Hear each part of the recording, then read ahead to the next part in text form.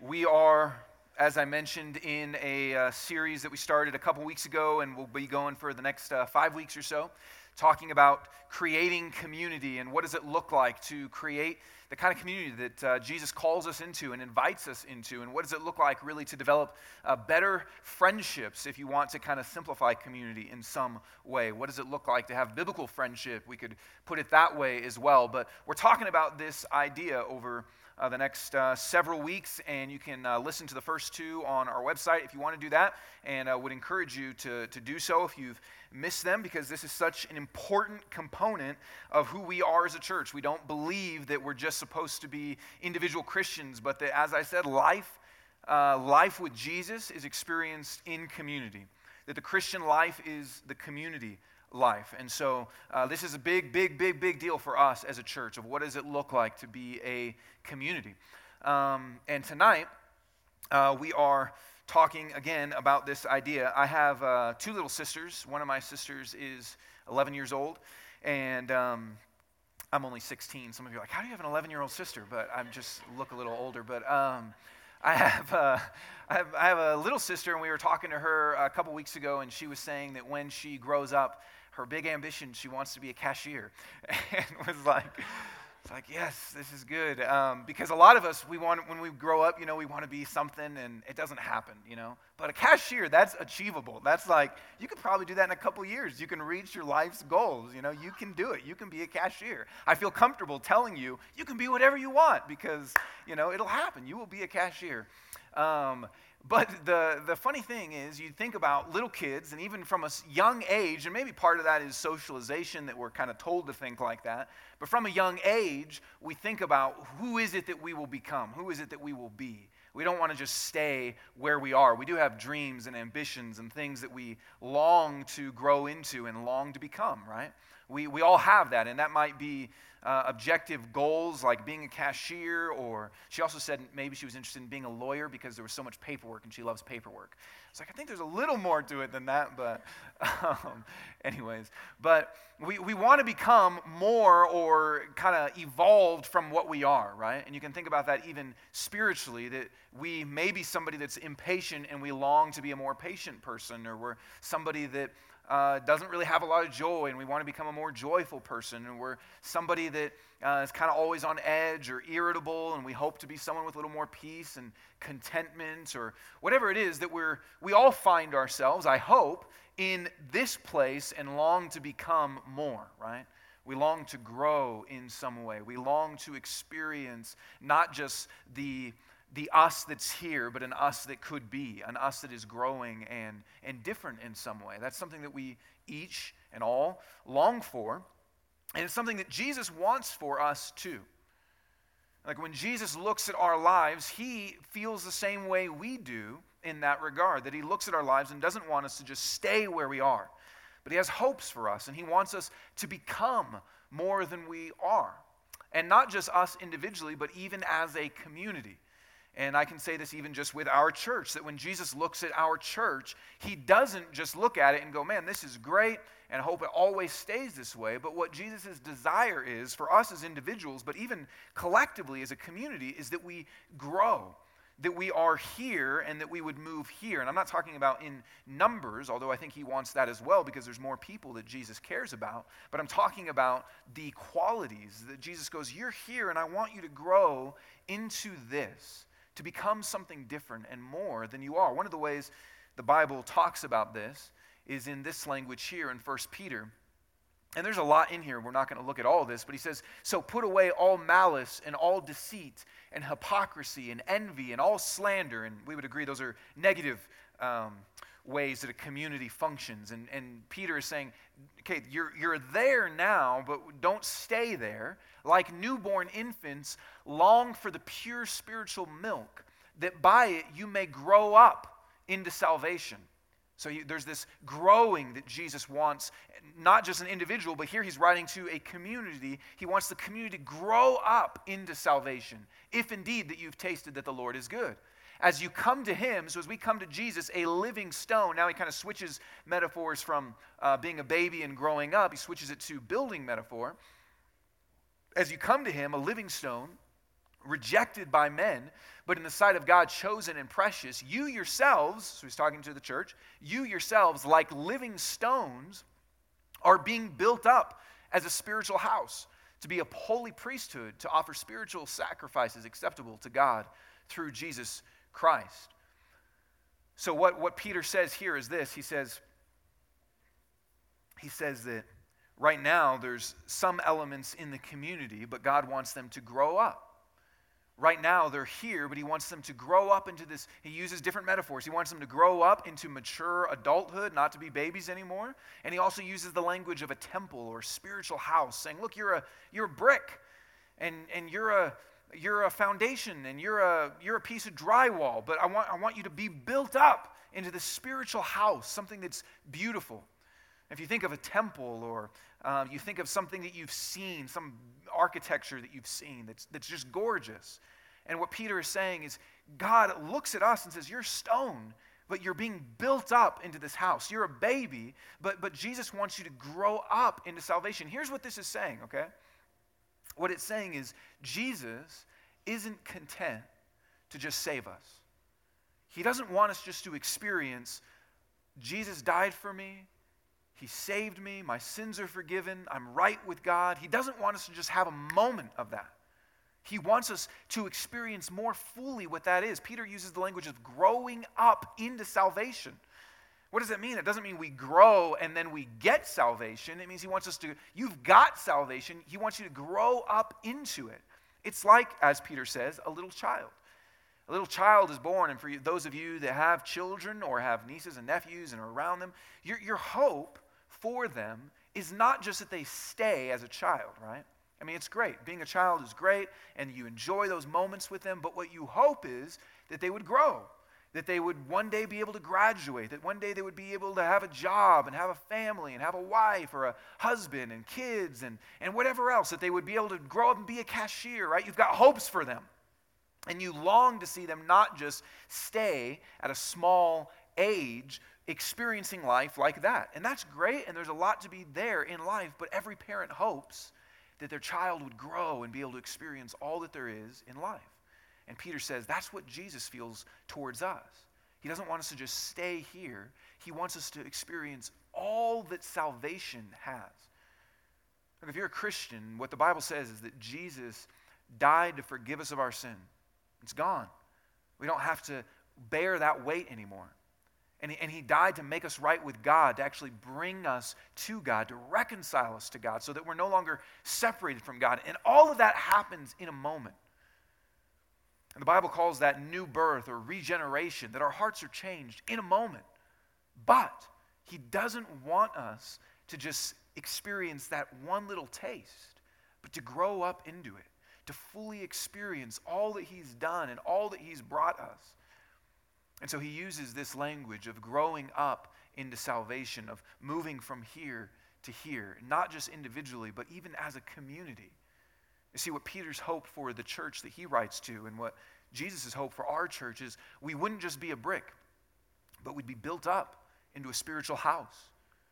That over time we would be a place that is beautiful, that would more fully experience the salvation of Jesus. And that's something we all long for, both individually and collectively. Wouldn't we say, man, wouldn't it be great if this community here more fully reflected, more fully represented who Jesus is? Yes. And individually we long for the same thing. So the question is this: how do we grow into what we long for? If we're here and we want to move here, both individually and as a community, how do I get to be Peter? If we're asking Peter, how do I get to not just be a baby, but to grow up into salvation? How do I get not to just be a brick, as great as a brick is, but to be a spiritual house? How do I get to grow up into that so I more fully experience all that Jesus has done? How do I more fully experience life with him, both individually and collectively? How do we grow into what we long for? And a lot of times the way that we attempt to do that is by our efforts ourselves. So we look at our lives and we say, maybe Peter mentioned things like malice and slander and gossip. So maybe I'm a kind of person that I look at and I go, man, I really want to grow over here. I've got malice, and I've got slander, and I've got gossip, and I've got complaining, and I've got discontentment, and I've got all these different things, and I want to grow, so I'm going to try to work on those things. But as you know, because we're in this series, that's not the answer, right? We need other people in our lives to do that. Think for a moment, not even spiritually. If you want to grow in any other avenue, the best way to do it is with other people, right? I mean, my wife and I, some of you know, went on this very intense diet for a year and a half. And it was to heal, I have gluten allergies, and this was to heal that. It was a diet that said, hey, we can heal you of that. And I said, okay, great. If I could have a beer again and a donut, I will do anything. A year and a half, no problem. So we did this diet, and my wife doesn't have any issues, any allergy issues. She doesn't have any issues, really, but she doesn't have any allergy issues with food. And so she did it with me anyway. And we were recently in California and went to this donut shop, and I ate a half a donut. And it was like this spiritual moment. I mean, I don't even know. I wish I could describe to you the feeling. I mean, go without a donut for 6 years of your life, and then you will know the feeling. And I looked at her and I said, thank you. Like, you are amazing. I am so glad I married you, you know. Up until this point, I wasn't, but thank you so much. Because I would have never been able to have done that diet, stick that out by myself. I mean, this is why people, you know, if you're married, you know this because one of you wants to do a diet one time, the other person doesn't. You're like, no, you have to do this diet with me, you know. You're doing it. Fine, I'll do the whole 30 or the whole 25 at least or something, you know. And you do it together. Or gyms. This is why CrossFit is taken off, right, in part. I mean, or a Zumba class or whatever. I mean, all these things, it's people doing it together. I saw this video this week on Facebook that was like, man, that's exactly. So here's just a short little clip that.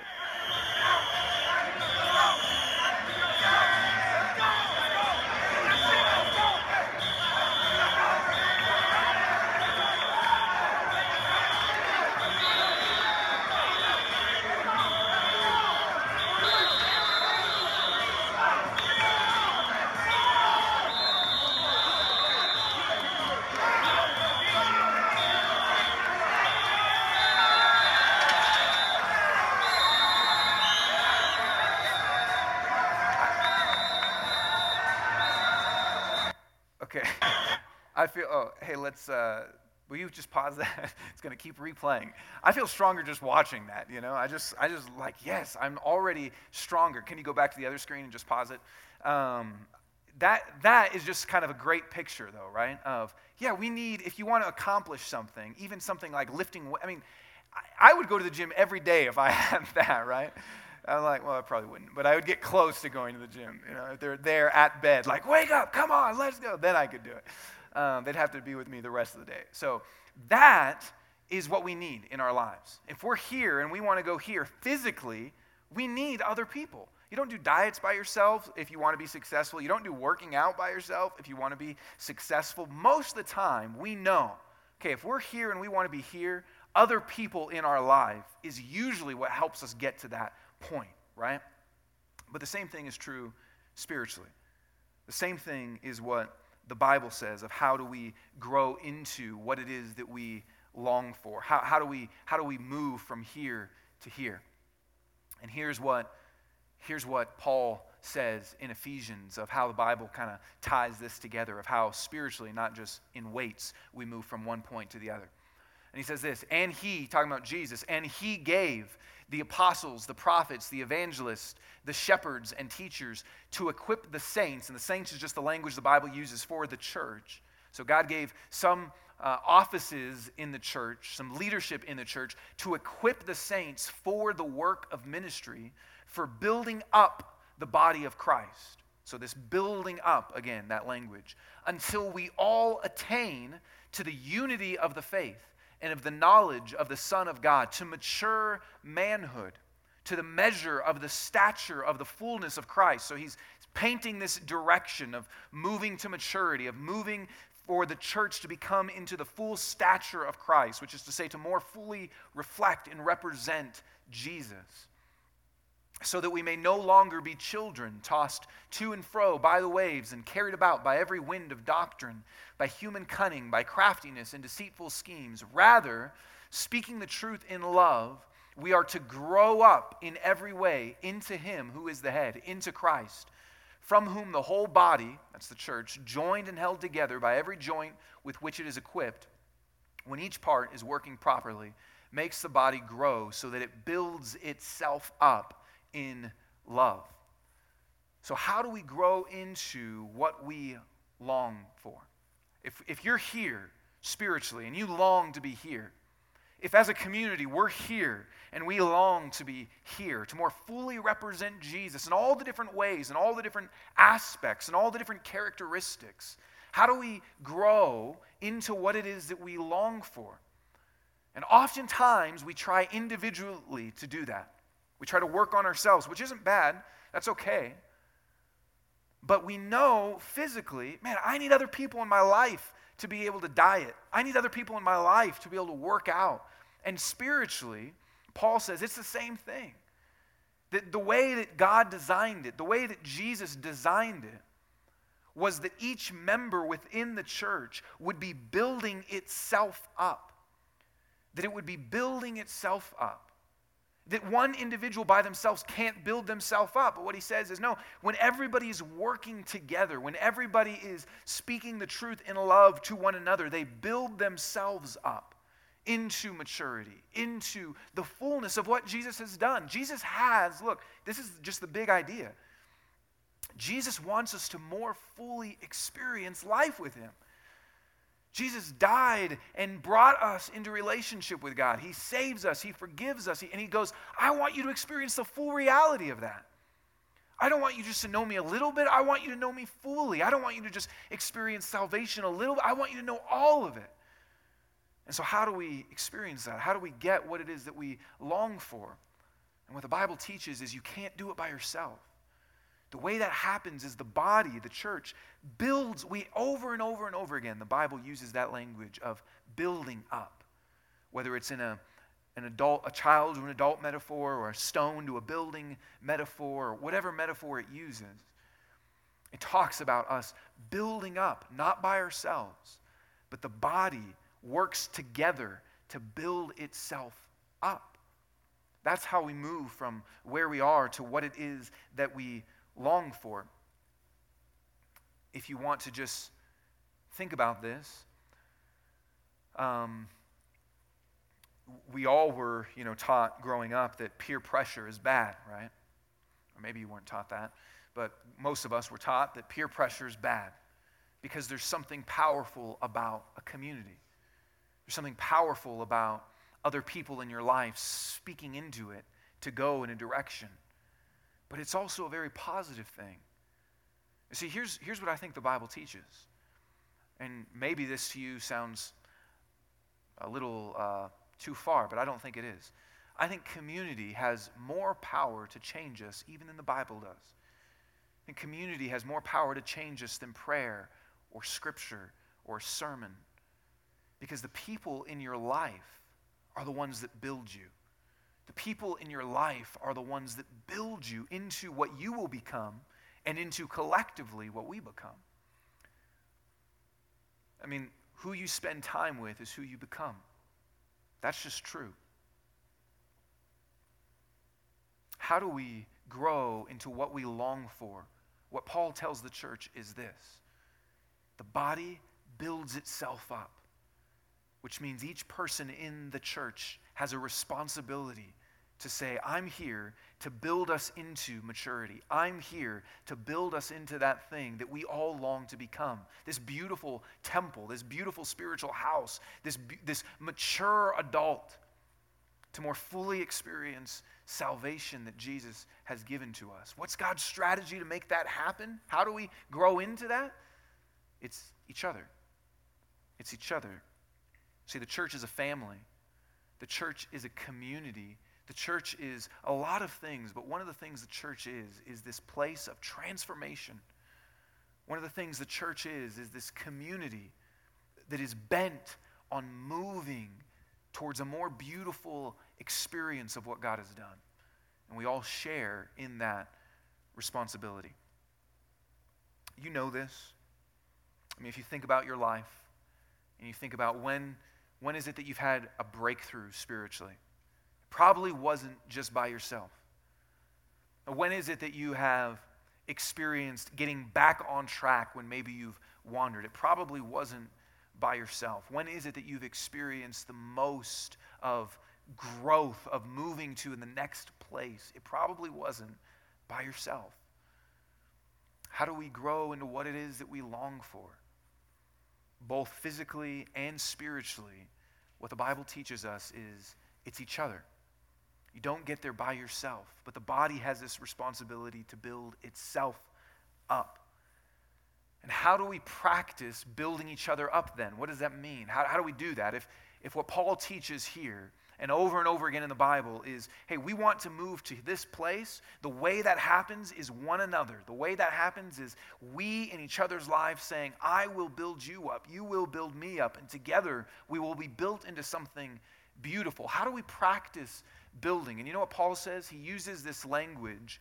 He says this, rather, this is in verse 15 of what we looked at, rather, speaking the truth in love, we are to grow up in every way into him who is the head, into Christ. So Paul says, here's how you do this. Here's how you grow up. Here's how you mature. You speak the truth in love. So it says each member in the body participates in building itself up, in building each other up. How? Speaking the truth in love. So that idea, I'm going to talk about 4 different ways that we actually practice then doing that.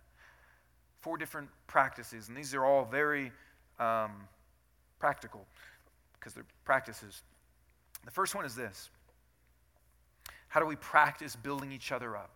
Okay, if the way we move from here to here, what we long for is to build each other up, how do we do that? What does that look like to speak the truth in love practically? Okay, first thing is this. We have to listen to each other. Don't raise your hand, but do you think that other people in your life are good listeners? Do you think that your friends are good listeners? And then, do you think you are a good listener? When you talk with people, do you really understand what's going on in their world? Do you really understand the emotional experience of their life, whatever it is that's happening? When you talk with people, do you really feel yourself entering into their situation and their world because you're actually taking in their life through your ears? See, one of the ways, if the goal is this, if Paul says, look, we need to build each other up into something beautiful. You want to more fully experience the salvation that Jesus has given to you? You got to build each other up. Okay, how do we do that? Paul says, you speak the truth in love, but you don't know where to speak if you haven't listened. And so we have to listen to each other. Man, every one of us should be able to say, I need to grow in that. We should all be able to say, if you think you're a good listener and go, no, I don't need to grow in that at all, you probably really do. I think all of us do, myself included. Man, to actually be able to go, am I listening to people's lives? Really hearing what's going on. I don't know where to speak if I haven't first listened. I don't know how to communicate. I don't know how to build someone up if I don't know where they need to be built, right? I mean, imagine someone going into a construction site and say, I'm here to build. And the contractor and other people, okay, let me tell you where. No, I'm just here. And you just start kind of hitting things and hammering things and screwing things in. And I mean, you would go, okay, that's going to be really interesting finished product, right? And sometimes we have that experience in our lives. People don't really listen to us, and they start saying, hey, you should do this, and this is, and you're like, oh my goodness, we're not even talking about the same thing. So the first practice, give us 4 practices. The first one is this. We've got to listen well to each other. And here's what that really means, just on a simple level. It means we got to ask questions. It means we got to be interested. Got to start with just being interested in people. And one thing I find helpful is to say, how can I, in a conversation, move one step deeper than where we are now? That doesn't mean that somebody says, hey, what do you think about the Broncos? And you go, man, I think they're great. What do you think about Jesus? It doesn't mean that, okay?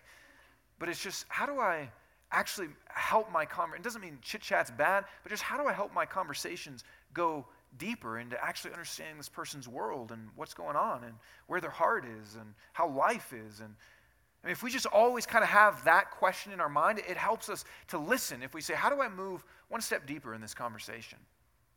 Not 10 steps, but how do I just move a step deeper in this conversation to really try to get more closer to what's happening in their heart and in their life and what's happening here? So that's the first practice. How do we begin to build each other up?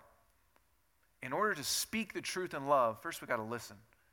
And second is this, and this is related, and then I'll talk about speaking specifically, but the second is we have to think about how we pray for each other.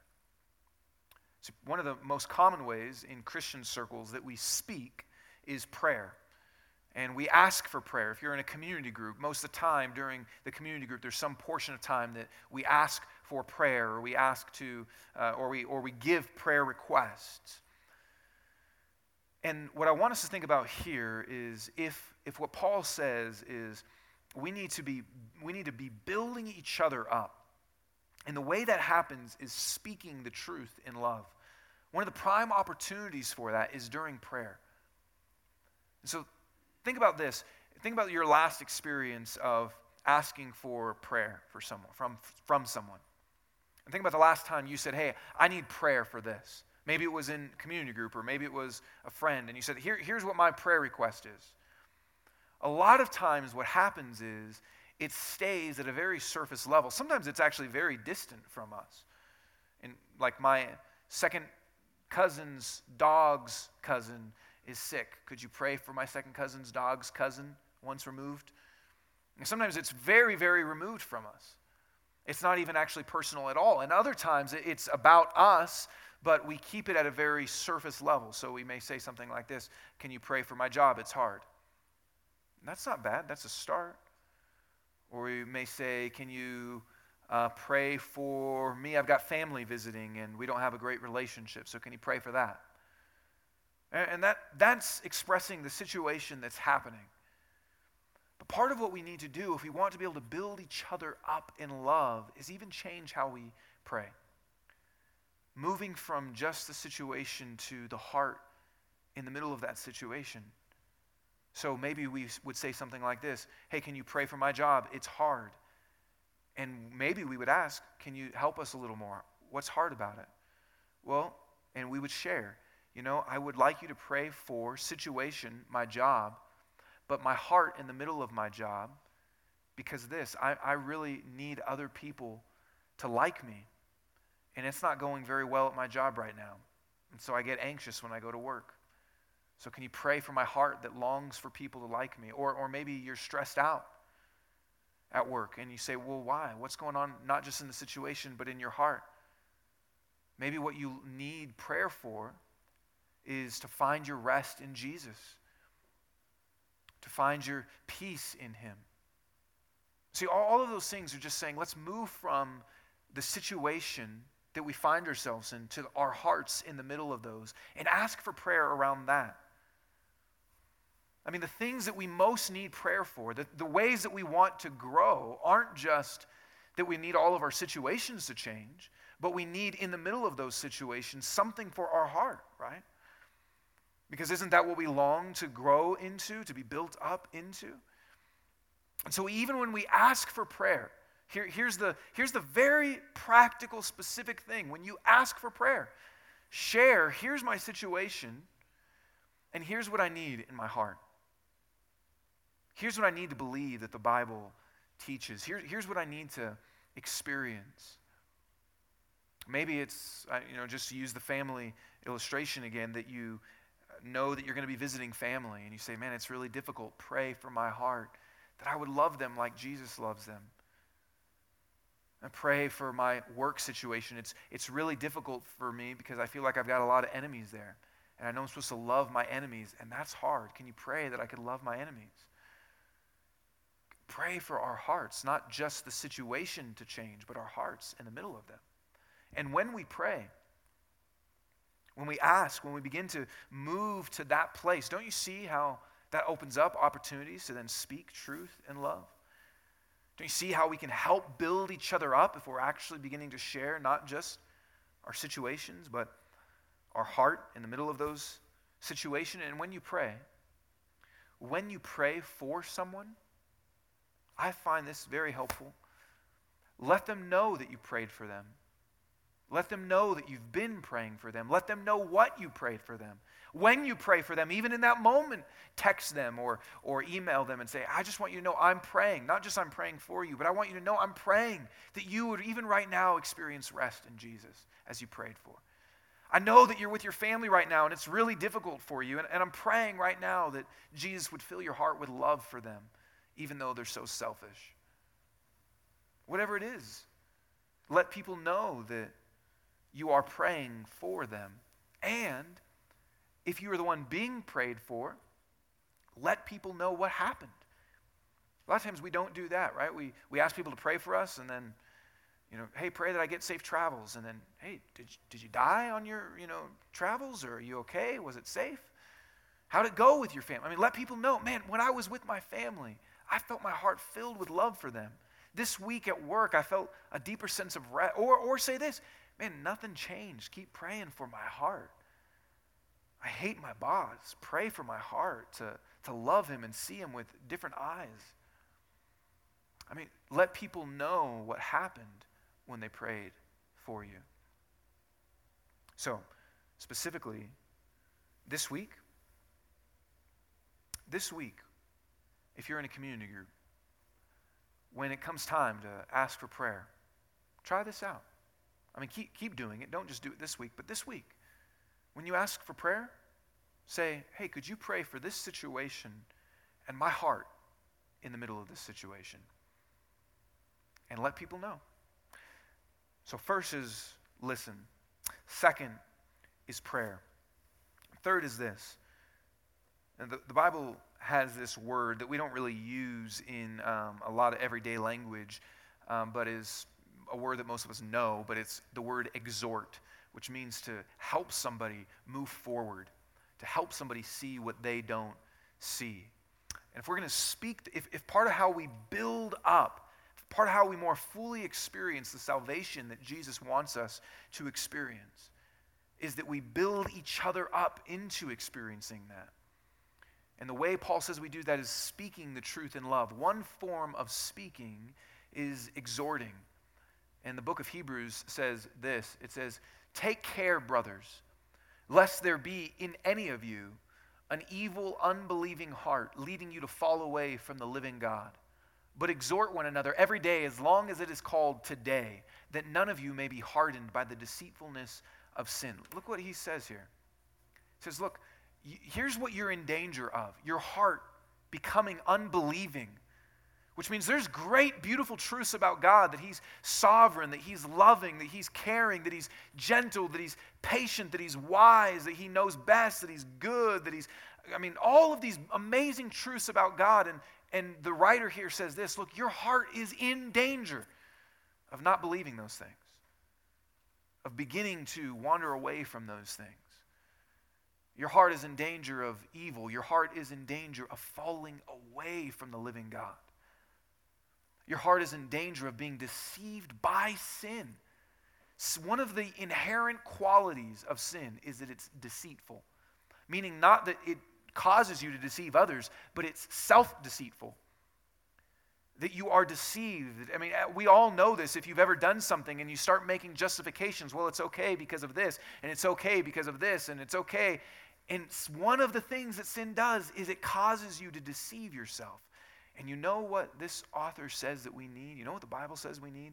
Not to just stop believing the lies, or to stop having an evil heart, or to be on guard against deceit. It says, you are blind, and you will always be blind. And the only way to avoid that is to have other people in your life. Exhort one another. Take care, brothers. So he's speaking to the brothers and says, take care. Take care, brothers and sisters, that word is. Take care that this doesn't happen. But it's not just a charge that leaves you to go fight harder and better by yourself. Because you can't. Because one of the things of sin is that it's deceitful.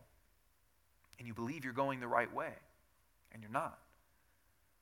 He says, take care. Here's the solution. Exhort one another every day as long as it is called today. See, part of how, if we are here and we want to grow up to more fully experience all that Jesus is over here, if we want to more fully know all the benefits of life with Jesus over here, if we want to be built up as a community to more fully reflect and show and represent who Jesus is and what he's like, we have to speak truth to one another. And part of that speaking is exhorting to say, you may be deceived by sin. Your heart is not believing who God is. It's something we can't do by ourselves. Look, a lot of times what happens is this in our life. There's a decision or there's something we're thinking about, and you know what we do? Even kind of pretending that we are operating in community. We tell people, here's what's going on. We inform them, but we don't actually ask for their input. We don't actually say, hey, where might I be deceived? We tell them, hey, here's something going on in my life. Will you pray for it? But we don't say, here's something going on in my life. Help me see where I'm blind. I mean, even me saying that creates probably some fear in you, right? To go, how often do we actually approach one another and say, hey, I'm thinking about this and I'm thinking about this. Tell me what I'm missing. Help me see. I know that by myself I'm deceived. Speak to me. We don't usually do that. We may tell people, here's what's going on in my life, pray for it, but we don't actually say, hey, help me to see what I don't see. I'm blind. I know it. We say, hey, yeah, maybe it's out there, but I'll figure it out by myself. I'm just kind of informing you. I'm updating you, but I'm not really inviting you. Look, all of us want community.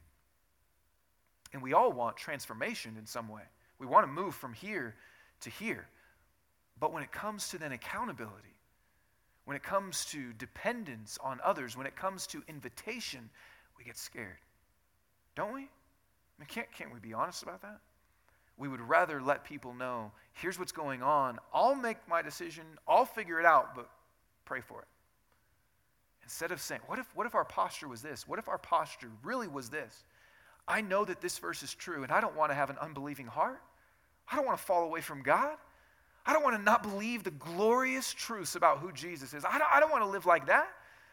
So help me. Help me every day as long as it is called today. Help me every day as long as it is called today to not be hardened. You ever felt yourself hardened?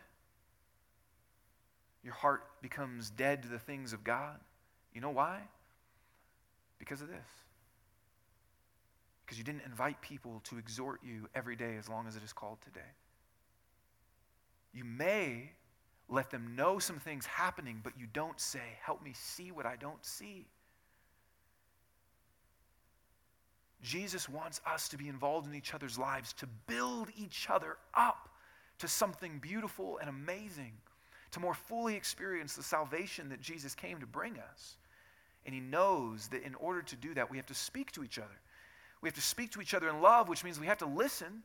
It means we have to pray wisely, and it means we have to exhort. We've got to be able to speak and say, here's what you're missing. Let me help you see. So what about this? What about practically seeking this out? Not asking for people to just know and pray about something, but actually asking their input. Would it be a scary question for you to ask people this week in your community group or your LTG, if you're in one of those, and say, hey, where do you think I'm missing it? Where do you think maybe I'm wandering? What do you see in my life? Help me. I want to experience all that there is in Jesus. What if from now on, we don't just inform people, but we actually ask for their input? What if we don't just update people, but we actually invite people? What if we don't just say, here's what I'm doing, but we say, here's what's going on. Speak to me. And we give them permission to do that. This verse says that's the only way we are actually built up. That we have to exhort one another every day as long as it is called today. Otherwise, our hearts grow hard, we're deceived, and we may wander away. So speak the truth in love. Part of it includes this. And then the fourth way of how we speak truth in love, of how we practice building each other up. The fourth way is this: we encourage each other. And this is one of my favorite verses on this in the same book. It says this: let us consider how to stir up one another to love and good works, not neglecting to meet together, as is the habit of some, but encouraging one another. And all the more as you see the day, that's when Jesus returns, drawing near. So he says, let's consider, that's this thoughtful consideration. Let's think about how we can stir each other up. That's another kind of like build each other up. Let's consider, let's think about, let's plan for, let's take careful thought of how we can stir each other up toward good and love, to becoming what we long to become. Let's consider how we can do that to each other. Look, a lot of times we think, how can I become a more loving person? How can I grow spiritually? But how often do we think about the other person and go, how can I help them grow spiritually? How can I help them become who they long to be? How can, as a community, I help our community grow into what we're called to be? And he says here, let's consider, let's carefully think about how we can stir each other up toward love and good works. Not neglecting to meet together. You have to be, this is like what he said earlier, exhort one another every day as long as it's called today. And he says, don't neglect to meet together. And then he calls some people out. He doesn't put their names there. He's like, as is the habit of some. And then he moves on and says, I love this just parenthetical statement. And then he says, but encouraging one another. That's what we're supposed to do. We're supposed to encourage one another. So what does that look like? What does that mean to encourage each other? Part of what it means to encourage someone, part of what it means to stir someone up toward love and good works. See, this is a different verse than exhort one another, which is to say help each other see where there's sin in your life. Help each other see where you're going the wrong way. Help each other see where your heart is unbelieving and getting hard. This is different. This is saying, hey, help each other see the good. Help each other see what's good that's going on. Help each other see where God is at work in your life. This is calling us to a practice where we look at each other and say, you know what? I see God at work in your life. I see God moving in you. I see God doing things in you. And it's to encourage and affirm what is the good that's there, to spur someone on further towards that. So, this can work in all sorts of different ways, but here's what it means as a practice to build each other up. It means we look, I've heard people say before, catch, someone doing good. So many of us have our eyes fixed to the faults and the complaints, and this is wrong, and this is bad, and this isn't good, and look at this thing, and look at that thing. But what if our eyes change to go, let me look for good and call it out? Because sometimes we don't even see it. But what if we develop a practice of saying this? I see God working in your life. Man, you were so generous to that person. That's awesome.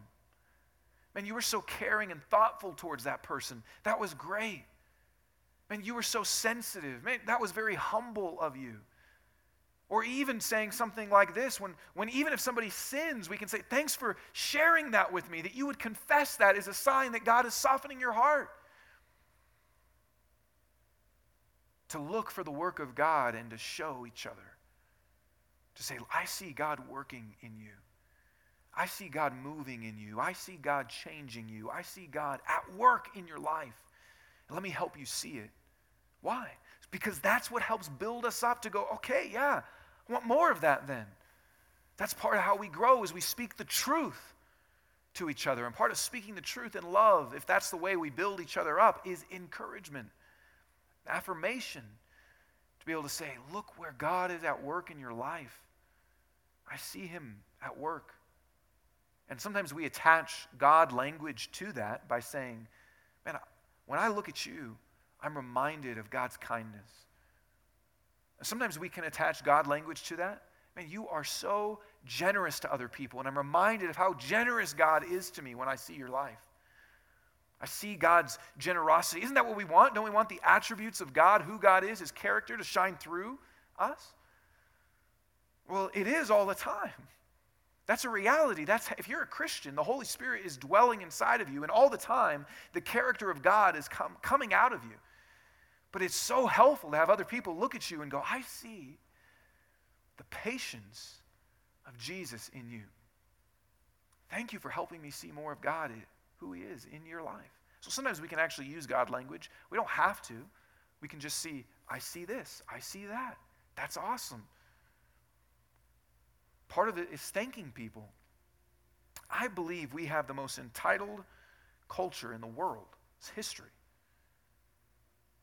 And so often, it's so easy to receive something and just go, oh, well, of course that should happen. If we just grew in thankfulness, that's another way to encourage people. Say, thank you so much that you did this. Thank you that you prayed for me. Thank you that you spoke this to me. Thank you that you helped me. Thank you. And written is always even better. Or verbal and written together. Or writing something and then reading it to the person is even better. Or a song. You could sing it to them. Maybe that's too far, except for Scott. Scott writes songs to me all the time, you know. Not really. But to encourage each other, to build each other up by speaking truth of here's where God is working. Thank you for being a part of that. Thank you for being a part of what God is doing. I see him at work in you. You know that the word of God is often more powerful in the mouth of somebody else than it is from ourselves. Meaning that we can look at our life and go, man, I see God's love for me. Or we can look at our own self and go, man, I'm thankful that I was able to serve that person. Or we can kind of think about our life and go, oh, I'm growing here. I see how I'm growing in patience. But when somebody else speaks and says, man, I see this in you. You know, maybe you had a coach or a teacher or someone do that to you. And man, that's so much more powerful, isn't it? But that should become the regular rhythm. I mean, he's telling us here, look, we're supposed to do this all the time. How else are we going to be built up? If a coach grabbing a kid and saying, you can do it, buddy, swing that bat or something, whatever. And that changes his life. Most professional athletes say they at one time had some coach that said something to him. Man, now they're, selling Nikes or whatever, right? Or not selling, well, I guess that would be the failed one, but Nikes are selling, whatever. Anyways, we need that all the more just in our lives. All the more. People to help us see the work of God in our life. People to help us see that all the time. So, here's what I would ask us to do to practice this. First is just risk feeling dumb or cheesy. What keeps us from doing this? I think it's fear. Fear of just feeling cheesy. Fear of somebody going, okay. Fear of a whatever. But start by risking feeling cheesy and dumb. Just to call out the work of God in other people. This isn't compliments. This is calling out the work of God in other people. So first, it just starts with risk being cheesy or dumb or whatever you feel like that there's fear in there. And here's what I just want to ask us to do. And sadly, not everyone's here, so they won't do this. Send them the sermon. Tomorrow, I think, is tomorrow August 1st? Okay, tomorrow's August 1st. So here's what I just want to ask us to do. The month of August, every day, try to encourage somebody. Try to call out the work of God in their life. That might be a text. That might be an email. That might be in person. It doesn't have to be complex. You don't have to write a song. It can just be, thank you for doing that. That was generous of you. That was kind of you. It can be more specific. Maybe as the month goes on, get your muscles built up a little bit. You need that team behind you going, whoo, whoo, and doing all that. That's all I'm going to do for that.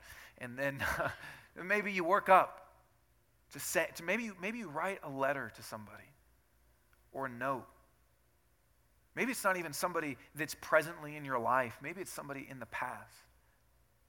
And you just say, man, thank you. I see the work of God in you. Can we try to do this every day in August? This is how many days are there in August? 31. This is the 31-day encouragement challenge, okay? Sounds like something you listen to on Spirit, okay? Or whatever. What's the radio station called here? K-Love. That's what it's called in Seattle. K-Love, okay? Anyways. I don't really, I'm done. Okay, so encourage each other. Encourage each other. He says do it every day. Do it every day. We need each other to encourage one another every day as long as it is called today. As long as it's called today. As long as it's called August. Let's encourage each other. Here's the reality. Every day, every single day, real life of people is unfolding before us. Sometimes we think in these big moments, that's when we'll be built up. Sometimes we think of, okay, how will I move from here to here? Or how will our community more fully represent Jesus? Sometimes we think of these big moments, but every day, real life is unfolding before us. And we have the opportunity every day to be involved in building each other up. That's the reality. What happens when we do this? This is what I'll close with. What happens if we actually say, it's my responsibility? It's not somebody else's, it's my responsibility to not just see myself grow, but to build others up. Man, if I want to see something beautiful happen, if I want to see us grow into more fully experiencing the reality of the salvation that Jesus has done, the way that Jesus says it gets there is me and you and all of us together building each other up. Imagine the kind of community that would actually be if we said, I'm not just thinking about my own spiritual growth, I'm thinking about yours. Imagine a community that really was radically committed to each other, experiencing more fully. If the person sitting next to you said, man, I want you to know so much of the salvation that Jesus brought to you. I don't want you just to taste it. I don't want you just to be a baby in it. I want you to grow into it. And said, I'm going to do everything I can for that to be a reality. I'm going to listen to you, and I'm going to pray for your heart, and I'm going to exhort you, and I'm going to encourage you, and I'm going to help you be built up to more fully experience what Jesus has done. This is how we become the person that we long to be. This is how we become the community that we long to be. And really, this is the basis of what true biblical friendship is. It is us helping each other move forward in the destination that Jesus has called us into. I love this final verse that says this: God has not destined us for wrath, but to obtain salvation through our Lord Jesus Christ, who died for us, so that whether we are awake or asleep, we might live with him. Therefore, encourage one another and build one another up, just as you are doing. Here's what this verse says. Jesus died for you. He saved you from wrath. In grace, he forgives you. He brings you into his family. Why? So that whether we are awake or asleep, meaning alive or dead, so no matter what, here's why Jesus did this. Here's why Jesus saved you. So you could be with him. So you could know him more fully. Isn't that amazing? Jesus doesn't just die to save you from a point, but to be with him. So that whether you're asleep or awake, you might live with him. To actually find life with him. So, therefore, since that's what Jesus wants for us, since that's what he wants us to experience, encourage one another and build one another up, just as you were doing. So it's this amazing, beautiful reality that Jesus died for. And when we take communion, that's what we remember. Jesus' body was broken, his blood was shed. Why? To save us, to bring us to him so we could have life with him. But he doesn't want just a moment of that. He wants life with him. And his strategy for that is to say, so therefore, build one another up into that, to more fully experience that. So even as we take communion, let's remember Jesus wants so much more for us than a point of salvation, but a life of experiencing that. And we take communion together as a community to even say, man, we share in that responsibility to build each other up into more fully experiencing this. So, let's pray and let's sing. Father, thank you that you have indeed given us salvation, that you have died to cleanse all our sin, to forgive us, to make us right with you, to give us a family. Thank you for that. Thank you that you don't want us to just have a moment of this. You don't just want us to escape from hell, but you want life for us. You want us to fully grow into and know life with you. Thank you that that's true, that that's your heart for us. You want us to become something beautiful. I pray, Lord, for our church, God, that you would help us to be a community that builds each other up. Help us to be a people that are not just concerned about our own growth, but about the growth of the person next to us, the growth of the whole. Lord, we long to become more than we are, individually and as a church. We long to become more fully an expression of you and your presence and your body. And so, God, help us to speak truth in love to each other. Help us to do that, Jesus. In your name we pray.